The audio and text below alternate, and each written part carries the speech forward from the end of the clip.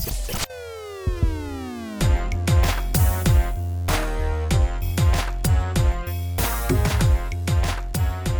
going on, everybody? Welcome back to another episode of the Core Consult RX podcast.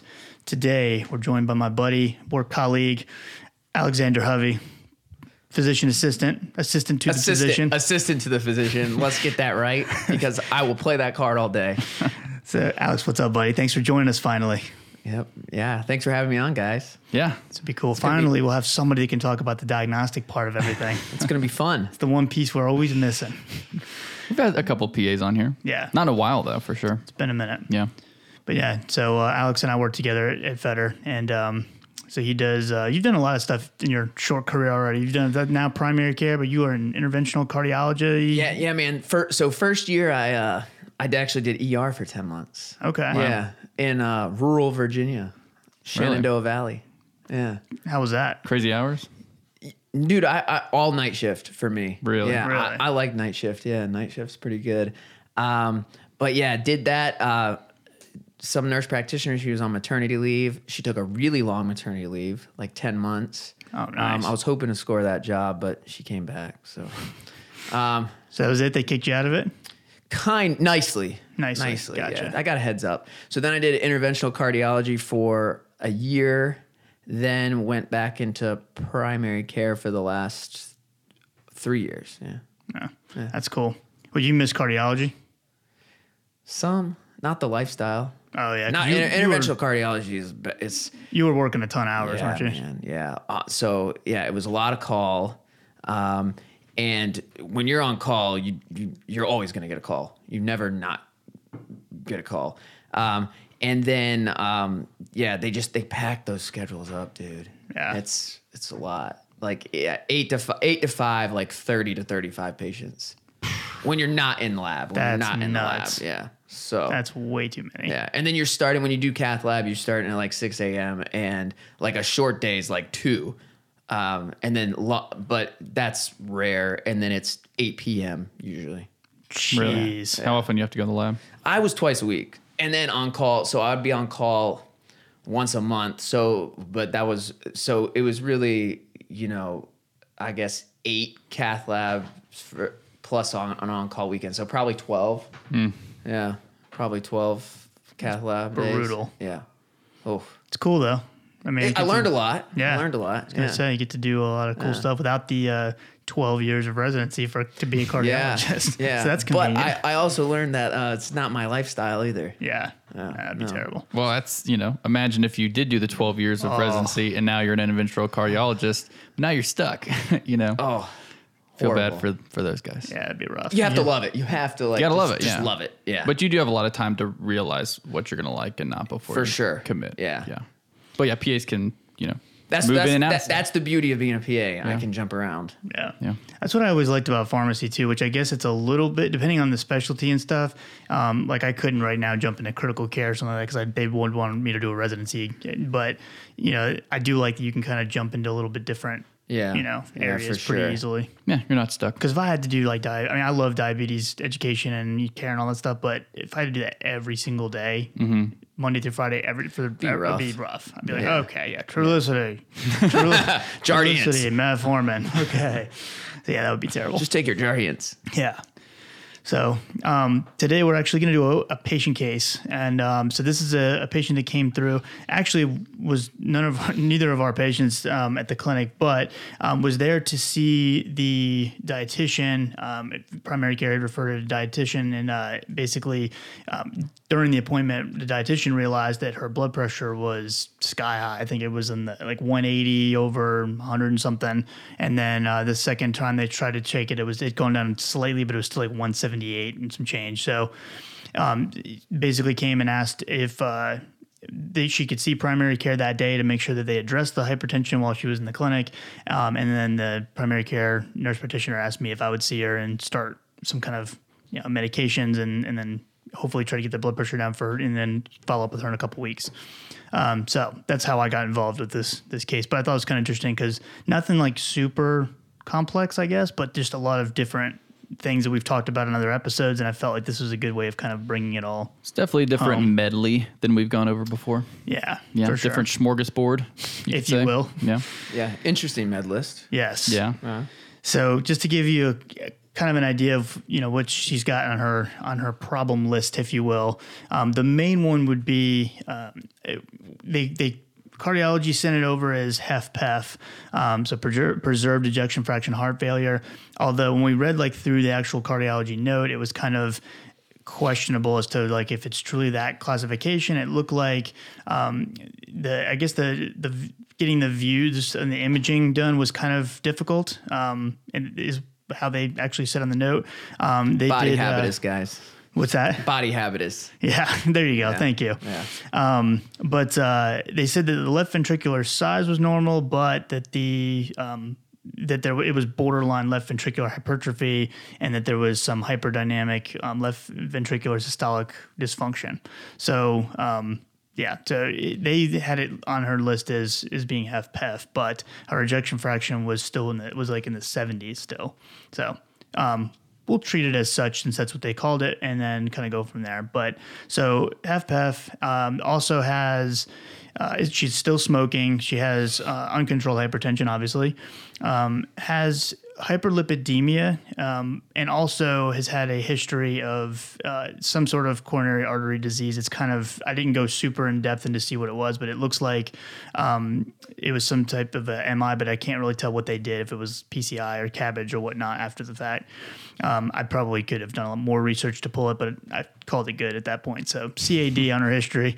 Also has a history of acid reflux, and has kind of mild intermittent asthma, depending on, it seems to be more in line with seasonal changes. So right now it's kind of flaring up, but she's also got listed COPD as well, which makes sense in being a chronic smoker. So we got to kind of address that. And so, that's kind of a breakdown, but no diabetes. It's the first time we've ever done a patient case where we didn't talk about diabetes. Yeah, and she is overweight too. Yes. No diabetes. Which is why she was seeing the dietitian for that, and Right. the excessive salt in her diet as well. But her kidneys are doing pretty good as far as, that's concerned. Her labs actually look okay overall. Potassium's good. You guys said cholesterol is normal, right?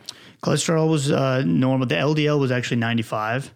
Okay. So normal depending. so, So yeah, it depends so- on what our goals are. Right. Yeah. So we'll definitely talk about that, because it's not even listed as being it doesn't have a little, in red exclamation mark next to the lab to kind of catch your attention, because they're considering it to be normal and at goal. But we'll talk about that, because that might not be our goal. Okay. So medication wise, she is taking Symbicort, and the directions are 2 puffs every 6 hours as needed. So that kind of going in line with the newer GINA guidelines for using Symbicort as needed. It's kind of like the maintenance inhaler, rescue inhaler, and the controller at the same time. She had Proventil on her profile as well, but she told me she's not taking that and hasn't since she started Symbicort. So that was good. She had metoprolol tartrate and succinate on her profile. We found out she is in fact on succinate, taking 100 milligrams a day. She's taking atorvastatin 40 milligrams. She's on lisinopril 40 milligrams, chlorthalidone 25 milligrams, and also on bumetanide 0.5 milligrams as needed. And then she's taking omeprazole 40 milligrams daily and famotidine at bedtime daily. And then a baby aspirin as well, low-dose baby aspirin, 81 milligrams. But anything else on her profile had been discontinued, and so she had other things that she had tried, but they were stopped. So, med list wise, what do you want to start with, y'all? Well, if she's how was she? I guess we'll start with her hypertension, because that was the most acute issue, right? So you said she's on metoprolol 100 milligrams. Metoprolol succinate 100 milligrams. 100 milligrams. She has HFpEF. Yeah. So with HFpEF, we don't necessarily have the mortality hospitalization data that we have with HFrEF, right? Even still, if I'm going to use something, then metoprolol succinate and HFpEF would probably be reasonable, especially if there's, concern that she might degrade to HFrEF at some point. Plus, she's post MI. Did you leave it at 100 milligrams, or did you change anything around with that? So I left that one alone as is now because I've seen her twice, but there was things that needed to be addressed and changed as we went along. So I've been doing bits and pieces of it because I'm technically she's not even somebody that's supposed to be seeing me. And so I just made a couple changes and then made notes for her to change at her next appointment when she sees her primary care. But I left that one alone as of now. Yeah, from a clinical standpoint, I'd also ask, how are you taking these medications? What time of day you're taking them? Are you taking them every day? And that's a good point because she wasn't. And that's the thing is so because of her history of acid reflux and just having like a sensitive stomach, as she puts it, she would often skip breakfast. And so when she would take all of her medications in the morning.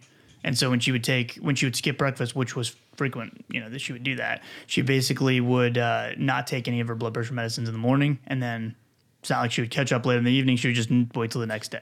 So Save them up. Yeah, whatever. Just in case she runs out. But she was missing like 3 or 4 days a week of her blood pressure medicine. So no wonder her blood pressure was sky high. But the lisinopril 40, just like Cole was saying, lisinopril 40, that's the max dose of the lisinopril. And, because we kind of just follow along the same, idea of HFrEF sort of treatment algorithm, even though we don't have the same outcome data that we do with HFrEF as we do with HFpEF, or we don't have it in HFpEF like we do in HFrEF. We still kind of follow that same pathway, and she's had a history of CAD, and so it kind of makes sense. Obviously, if it was just HFpEF, I could take or leave the toprol, but since she's post-amide, then I say leave her. Yeah, she's got to be on something. Yeah. The next thing is the beta blocker itself. So I do want to talk about that because I know Cole and I have talked about the 3 evidence-based beta blockers in HFrEF, which would be carvedilol, metoprolol succinate, and bisoprolol. Now, again, this doesn't quite apply to her because she's considered HFpEF and all that, but they have looked at a study to see if patients who have heart failure and COPD, and in that study, I believe they used only reduced ejection fraction heart failure. But what I actually saw this study and it was reduced. And so basically what they found is that you're not going to cause any COPD exacerbations with carvedilol and metoprolol succinate, but it actually seems to be a decreased risk compared to the other two when you use bisoprolol. And which does make sense because bisoprolol and metoprolol succinate being selective, the bisoprolol is like the more selective. Mm-hmm. I think it's like 14 times more selective compared to like metoprolol being four times. Yeah. So it's got quite a bit more selectivity. And so basically you're allowing the beta agonist that the patient's using in their inhaler to work better to kind of open up their lungs and all that stuff. So it's the most selective beta blocker. So that would be the one thing I would change, which is one of the reasons why I didn't switch to metoprolol, didn't bump the dose up towards the 200 milligrams because I was going to talk to her primary care and potentially cardiology about switching her to bisoprolol anyway. And we just presume that it's, I know you mentioned COPD versus mild intermittent asthma, but probably leaning towards COPD because of the smoking. So that's without a clear diagnosis. And so that's the hard part because right now she's saying that she's basically only on Symbicort, and she's saying that it hasn't caused her any issues with breathing and whatnot until the pollen and stuff started happening, which sounds more like on the asthma side of things. Mm-hmm. And so because the Symbicort seems to be helping somewhat, which we'll talk about how she was using it in just a second. But it's because it seems to be helping. I would say that it's actually more, if it is true, overlap, condition of asthma and COPD together, then I would say it's probably actually more leaning towards asthma at this point anyway. So I think it would be very like a gold guideline, gold like grade A or B at the most with her COPD, which, at that point you can use either a LABA or even if it's an A, you can use as needed, albuterol. So I think for her, it does make sense that she's on the Symbicort and it's working and whatnot. But I think it's hard to kind of, she's not if great. She keeps smoking, she's headed that way. She'll get. So bisoprolol will change it just before we get there. That way we're all ready to go by the time she preventative. If she gets that ejection fraction low enough. Right, preventative, man. Yeah. So how was she using that Symbicort? What was she doing? Let's finish the HFpEF. Oh, yeah, because yeah. I'll get distracted and go off. You know how we are. I know how we are. And we'll have to hear about it in the comments. Do you guys read the comments? Oh yeah, I think they're hilarious. Some of them are really nice. Probably the best. I tend to not, but Some of them are nice. Most of them are nice. Yeah, we get one of three. It's just now we're off topic again. This is what happened. see, I'm perfect for this because I get off topic all the time. This is exactly how it happens. We get either the really nice comments, and a lot of those come as emails and stuff too, not just boring, like public. though. But and then some that are like they're trying their hardest to be mean, which sometimes are pretty clever, and those are funny. Or we get like random advertisements for where you can tell someone just copy and pasted this thing where they just troll our comments because they're trying to basically say, for instance, like, oh, I thought my life of having genital herpes was over, and then I met Dr. such and such who cured it with this herbal remedy, and now my herpes is gone. Or grow your wiener a few more inches. Yeah, it's just all kinds of just crazy, like weird, like absurd type of things. And so, and we've gotten the herpes one, the herpes cure, that's apparently out there now, multiple times in multiple comments. I'm like, I don't know. Will you stop copy and pasting these things in our stinking comment section? But yeah, and it's different people. I mean, I don't know who this guy is, but he's got a whole bunch of bots just like advertising for him. Same dude? They say it's the same guy curing it, but the people who post are different. Okay. So I don't know how you get part of this pyramid scheme, but yeah, hit us up. At least give us some money for this fake stuff. Okay. But HFpEF. yeah, so HFpEF. So when I was seeing her again for hypertension, once I heard about the fact that she's got this history of HFpEF and all this stuff, it made a little bit more sense because I was wondering why she was on just lisinopril and just a beta blocker. And then I saw the rest of her stuff. So my thought process, and when I started her on something was, I could go amlodipine, which she had been on before. I didn't really mention that. She had been on amlodipine before, and it was unclear why she stopped it. I think cardiology probably stopped it because of the thought of heart failure progressing. And she's already on clothianidone, so she's on an evidence-based thiazide. And so for me, if she was on lisinopril, clothianidone, and amlodipine anyway, my next thing would be spironolactone if she could tolerate it. And even though HFpEF, we don't have definitive data with spironolactone, there was a study called TopCat that we talked about before that was actually moving towards being statistically superior to placebo when you add spironolactone in HFpEF patients, but it didn't quite meet that criteria for significance, but it was moving towards there. And then there was actually kind of like a follow-up where they were looking at some of the data from TopCat, and I believe it was Russia and a couple other smaller countries that were involved in the study. They said that when they were looking at the active metabolite, spironolactone's active metabolite in the patient's blood, it was non-existent in the Russian patients that were enrolled in the study and like a couple other countries. And so the thought was that maybe they weren't actually taking it the way the study was supposed to be, it was intended. And so that could have completely thrown off the results of the whole study.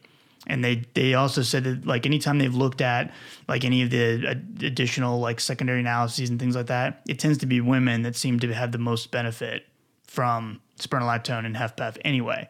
So I figured that's probably the route to go. Yeah. Because that's the closest thing we have to data with an additional. You consider weak data relative to some of the really strong HFrEF trials we have, but it's strong data compared to all the other weak data we have for HFpEF. So reasonable. So I went spironolactone and I explained it to her that I think it's reasonable. That's where I kind of explained to her that if it does progress, the spironolactone is going to help protect her heart and blah, blah, blah. And, told her that I like to use the word data even with patients. I said the scientific data shows that, it really can help and be beneficial and keep you alive longer. So she's like, oh, okay, I'll do that one. And we need data. We need data. We always need data. So That's the thing about science. She was on board with it. Not using the Bumex all that often, but I did explain to her that that's just to help get some of that fluid off of her, not to help with the blood pressure or anything like that.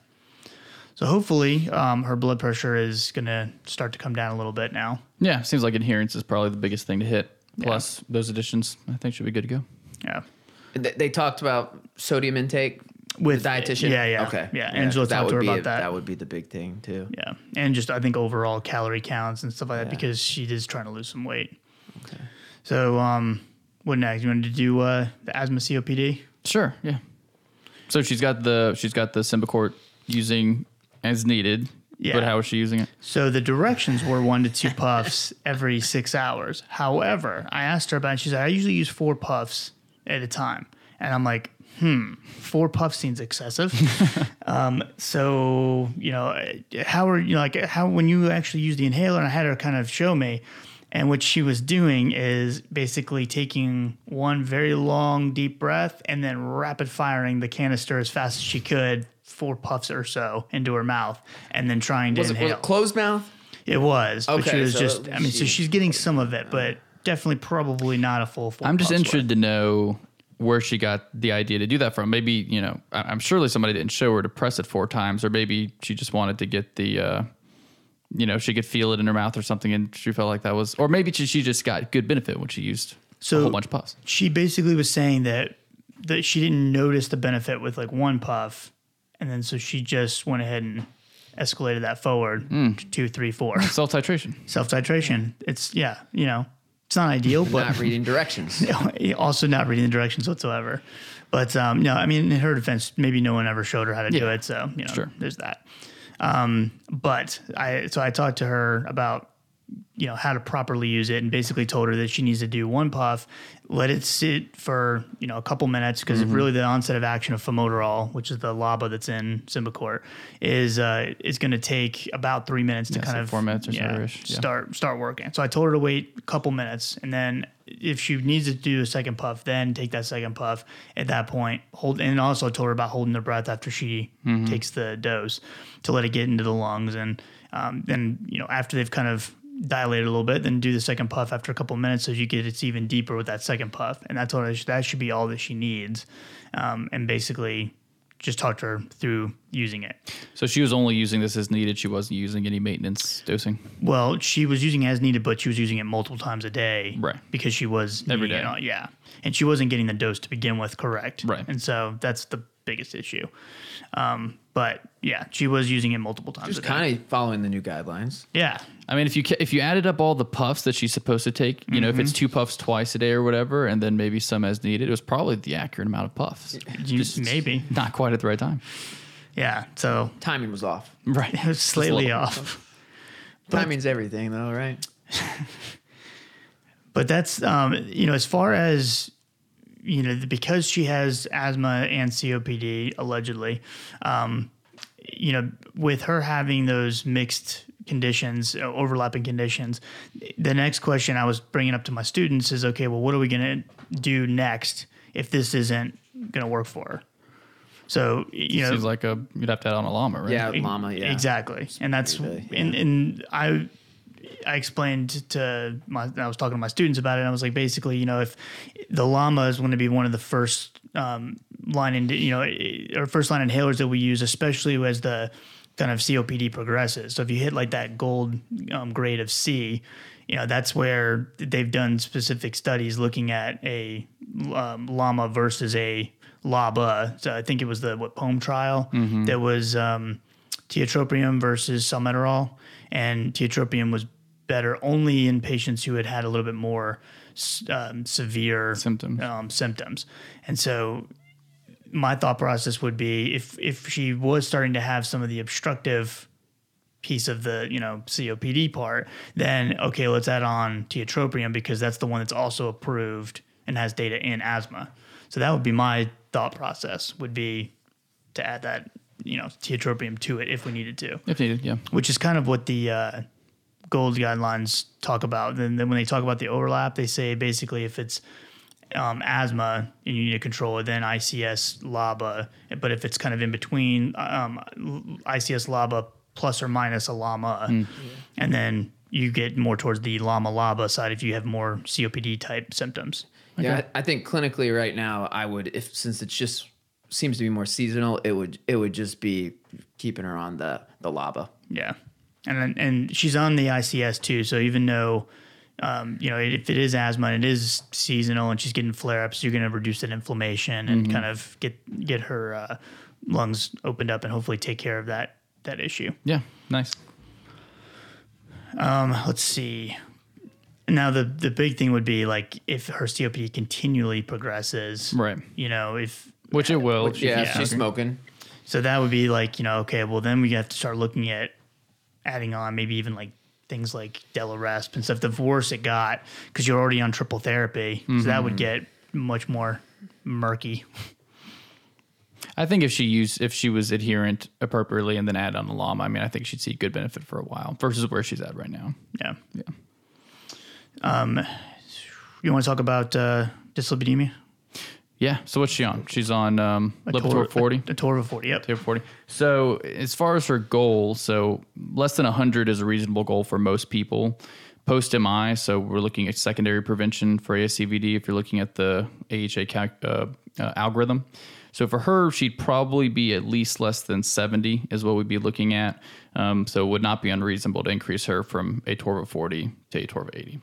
It wouldn't have even been unreasonable to have started her on a Torva 80. Yeah, that's what I would have done. I would have just maxed her out. Max it out, TNT trial, secondary prevention, and go from, have gone from there. But she probably would be under 70 with that either way. And that's the thing that I like that you brought up TNT, because that's the thing that I think everybody's worried about with statins is it going too quickly, and like they want to titrate up the statin. But every single study that uses the torvastatin that basically shows the mortality benefit and things like that, it's all a Torva 80. Like every one of them, post-stroke with Sparkle was a Torva 80. I mean, there's all the TNT and any of those other studies that have looked at things, CAD. Those are all a Torva 80. In fact, there's only one study that ever has shown mortality benefit with a Torva 40. I think it was the IDEAL trial, if I remember correctly. And patients were only put on 40 milligrams if they started at 80 and they were having myalgias, myopathies, then they dropped the dose in half and then kept them on 40. Mm-hmm. So the way I always tell, like when I tell my students, and when I always say, basically my thought process is, one, the data shows 80 is good. And with TNT trial, there was no difference in adverse effects, things like that. So the way I think about it is, okay, if I do start them at the highest dose, psychologically, if they start having cramps, because that is one of the biggest nocebo effects with statins, is those cramps and whatnot. So my thought process is, okay, it's a lot easier to tell a patient, again, this is my opinion. I haven't done head-to-head data on this, but it's a lot easier to tell a patient, okay, if you're having issues, let's cut your dose completely in half, versus, hey, you're doing good on this. Your LDL is below 100, which, on paper looks good. So now we're going to double your dose. And even though you're stable, you're not having issues. Now, that can be a little bit for patients who don't want to take a lot of medicines. That can be kind of, Right. And then, worst case scenario, she's having side effects from it and things. You can cut the dose in half or switch to rosuvastatin. And in that case, you're switching to 40 milligrams, being equal to 80. And that's the same dose anyway, but you're using a hydrophilic statin. So you should get less volume of distribution, less tissue penetration, and ultimately less myalgias, myopathies. Right. So the difficulty as far as convincing them just would only probably come with if they asked if this was a high dose or not. People never like to hear that it's a high dose or highest dose when you're starting, but you can back it up with the fact that you're post-MI, we want to decrease your LDL by this much. This can be best. We can always step down if you have issues or something like that. Yeah. And, as far as looking at the newer ACE guidelines that came out in 2020, I think it was 2020. I don't think it was 2021 yet when those came out. I have to look. Anyways, the newest ACE guidelines, they have that other extreme risk group. I don't think she would meet the criteria. Yeah, that was in 2021. Okay, so 2020 would be, that's true, because I talked about it in October at a conference, so it definitely is 2020. And so she wouldn't meet the criteria for extreme risk, which would be their goal of less than 55. Yeah. So that she wouldn't even be there, but.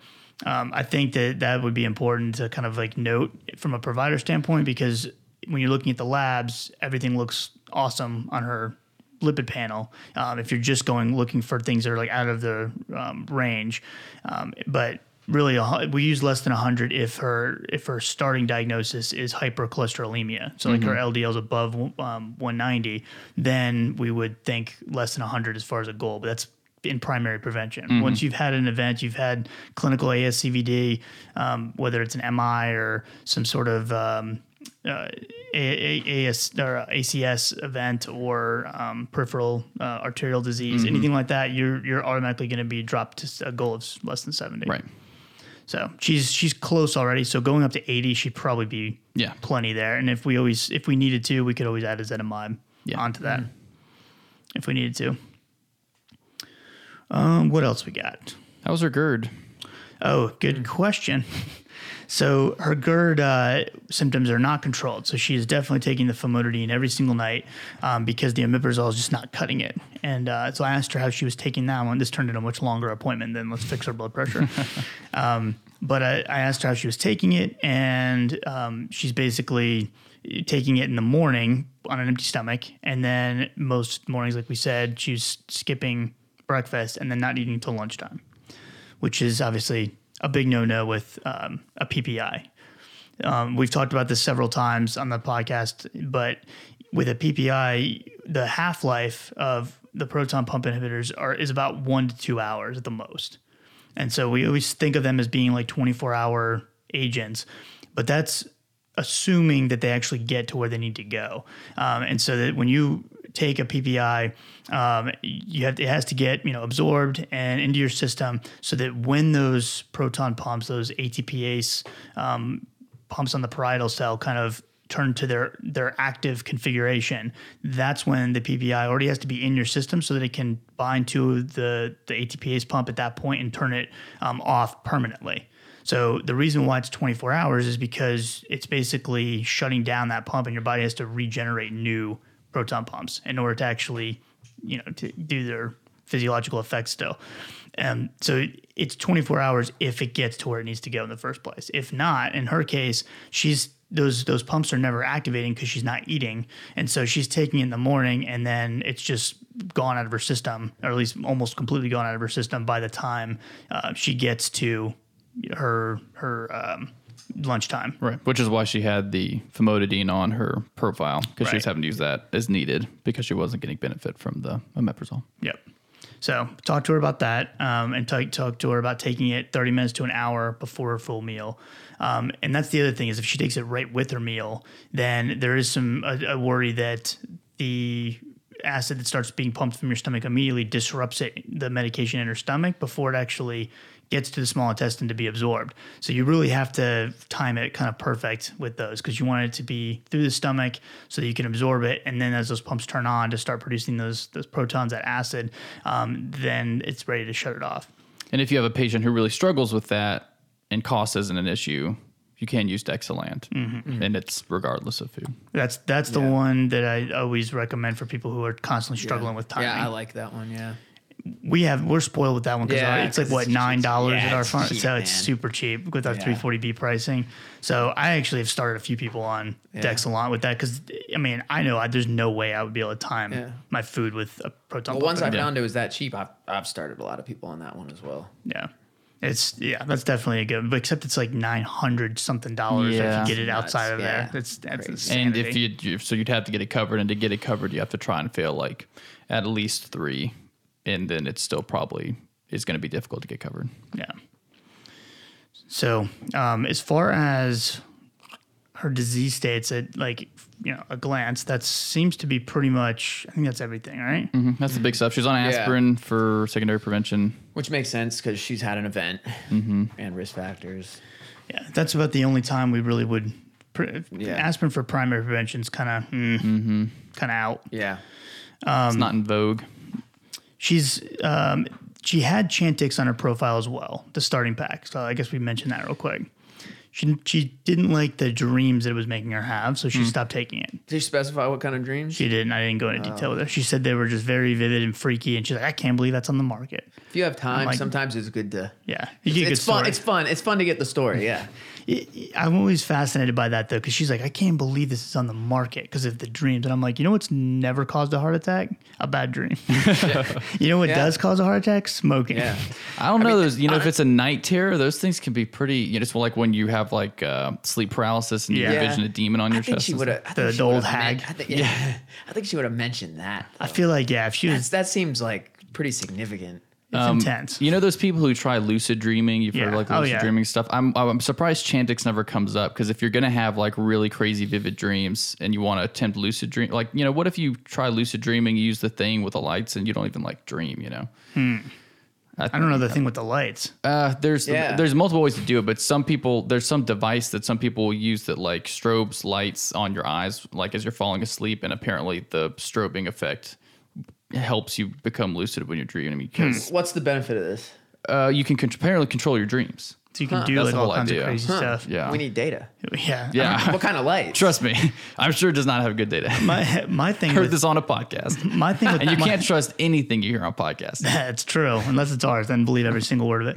The strobe lights, I feel like maybe it's not lucid dreaming as much as it is inducing a seizure. I was about to say that. I was like, I mean, if you don't get a lucid dream, you might get a seizure. You're going to have some serious neuronal activity no matter what. So Yeah. maybe you'll get that, and that'll be a new thing to tell your friends. That's crazy. I feel like I would not be able to fall asleep with a bright light flashing in my face. Yeah, something about the lights makes you realize that I don't know, it gives you lucidity while you're dreaming. That's what they say. It's just like this little thing that you wear on your head. Have you tried this? Negative. We should try it. We'll do it as a podcast. We'll just film ourselves trying to go to sleep. Just freaking out because we can't sleep all night. Riveting. This is terrible. Podcasters attempt lucid dreaming, ending Yeah. up having seizures and calling 911. On each other. On each other.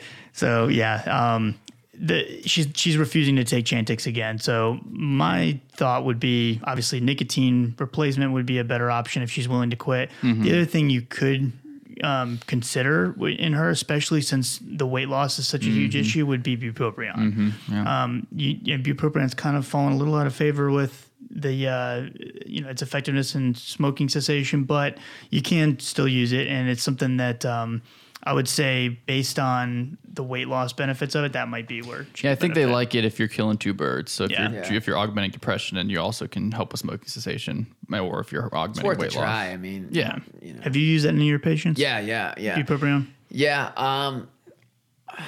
I haven't had awesome success with it, but some people, they like it. They see that weight loss, and I also think there's a little bit of placebo. Some of it helps with. They think it helps them to stop smoking, and Some people I've talked to some people that have started it for smoking cessation, and it says that it basically changes the taste of the cigarette. So you basically your mouth. I have heard that. Your Yeah, mouth I've tastes had like an a few people. ashtray. Yeah, they say. I've had a few people say that. Yeah, and there's got to be some sort of a Yeah. mechanism for that, but I'm not sure what that is.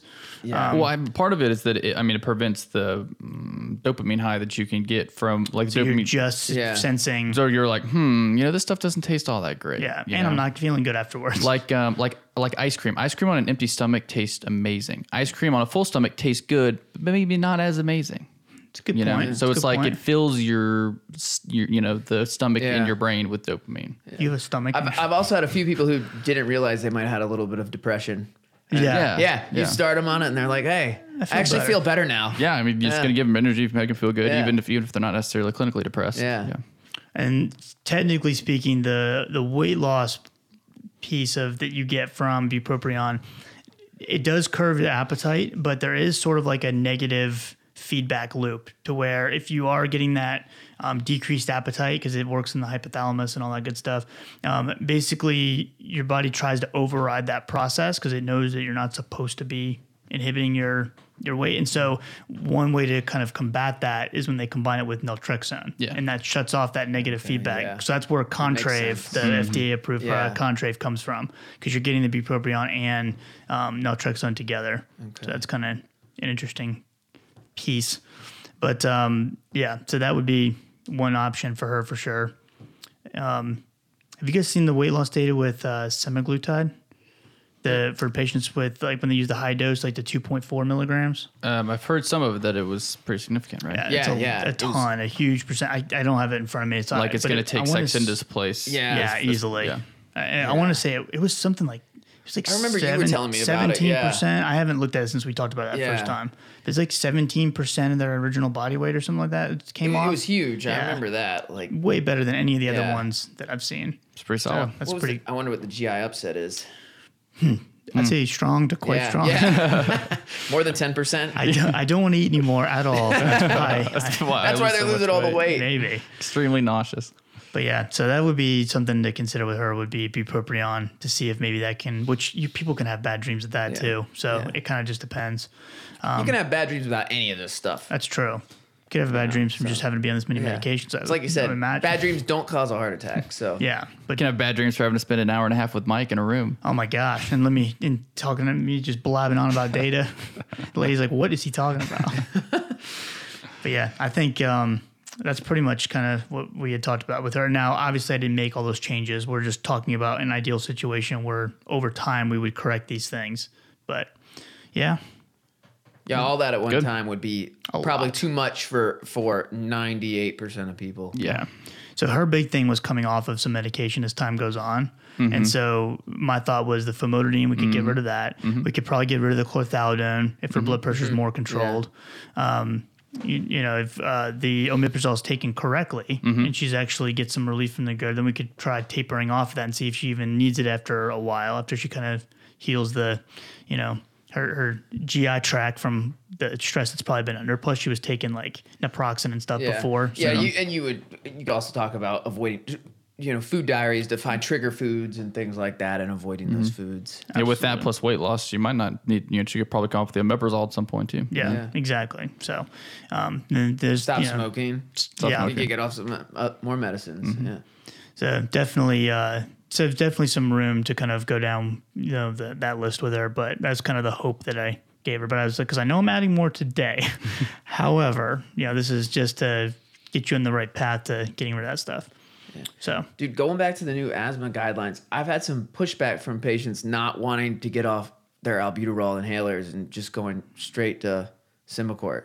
Yeah, I'm sure. I mean, especially if they've been using it for years, they know it works. I'm sure it makes them nervous. Yeah. It's an anxiety-producing situation. Yeah. I will say I've had a few patients that I've run into that are kind of nervous. But now, granted, I have a lot more time with my patients to talk to him than like Alex does, because his patient load is absurd compared to mine. I'm expected to stay in the room with the patient for an hour if I need to. He's not. Yeah, sometimes I don't have time to fight with him about his nurse will be knocking on the door data. within 15 minutes of him being in that room. Yeah. But it's one of those things that when I explain like that the steroid is helping with the inflammation, which, then that the other medication that's in there is doing the same thing as the albuterol. I feel like just that little piece kind of gives people a little bit more like peace of mind about it, because it shows that you're like, it's not just, I'm just following what Big Pharma said. Actually makes sense physiologically. So have you had the people you have switched over to, have you had some success with that? Yeah. And, because a lot of those people, they're already on both. So, I have taken the approach, hey, less medication if you just go to this. But some people, when they've had those bad asthma exacerbations, they're like, no, I don't want to get off the albuterol. But yeah, I have had success with the, just the Symbicort by itself. Yeah. And I think at this point, I feel like most people have heard about that. But I remember when we first started kind of mentioning that, I said it to a nurse practitioner student, and she looked at me like, oh, you poor thing. You're so dumb. Yeah. And that was pretty funny. But we had one of our nurse practitioners at Feder that started doing it like right away, like in 2019. Like when I first brought it up, she started like right away switching her patients over, and she's like the only provider out there that so her parents trust her, implicitly. And so she started doing the switch, and she was getting really good results with it like right away. Nice. So I was like, all right, cool. It's not just me making stuff up. I hope not, because I do a lot of the stuff you tell me to. No, I definitely don't make it up. You can blame Gina, whoever that is. Yeah, the Gina guidelines told me. But anything else with this patient that we didn't talk about? I think we talked about everything. There's nothing left. Everything. Yeah. Make sure she gets her COVID vaccine. Yeah. There you go. Mm-hmm. Didn't miss a thing. All right. So Alex, man, thanks for joining us today. Yeah, guys. Yeah, man. It was fun. We'll have to do this more often, especially when we have some more diagnostic stuff to get into. Yeah. We'll need you around for that, since it's not our training. Yeah. We just make it up as we go at that point. Hopefully Medscape has a good article we can read about it. See what they did, right? Yeah. Just copy that. But yeah, thank you guys so much for listening. If you have any questions, comments, concerns, anything like that, and make sure you send us a message over any of the social media platforms, or our emails will be in the show notes. If you want to reach out to us about a certain topic or anything, we're always like to hear ideas, and if you want to be a guest on the show, if you're a specialist in some area or you have some stuff you want to share, definitely let us know that too. We'll be happy to have you on in most cases. But reach out to us. We'd love to hear from you. If you want to send a text directly, you can do that as well. Just text 415-943-6116, and you'll get like an automated response first, and then I'll get back to you as quick as I can after that. If you like the podcast, make sure you rate it on iTunes or Spotify, wherever you're listening to. Leave a comment if you can. That helps us as well as far as like where we show up in the search results. And then thank you guys so much for all of you who have joined the Patreon account. I hope you guys are liking the lectures on there, where we try not to go off on tangents and things like that. A little bit more professional. A little more organized, I guess, right? Definitely. I need to check it out. But thank you guys so much for that. That helps out a lot. I'm like blown away at how many people have subscribed to that. That's been awesome. So if you have any ideas or suggestions for that, please let me know. And we'll see you guys next time. Have a good one.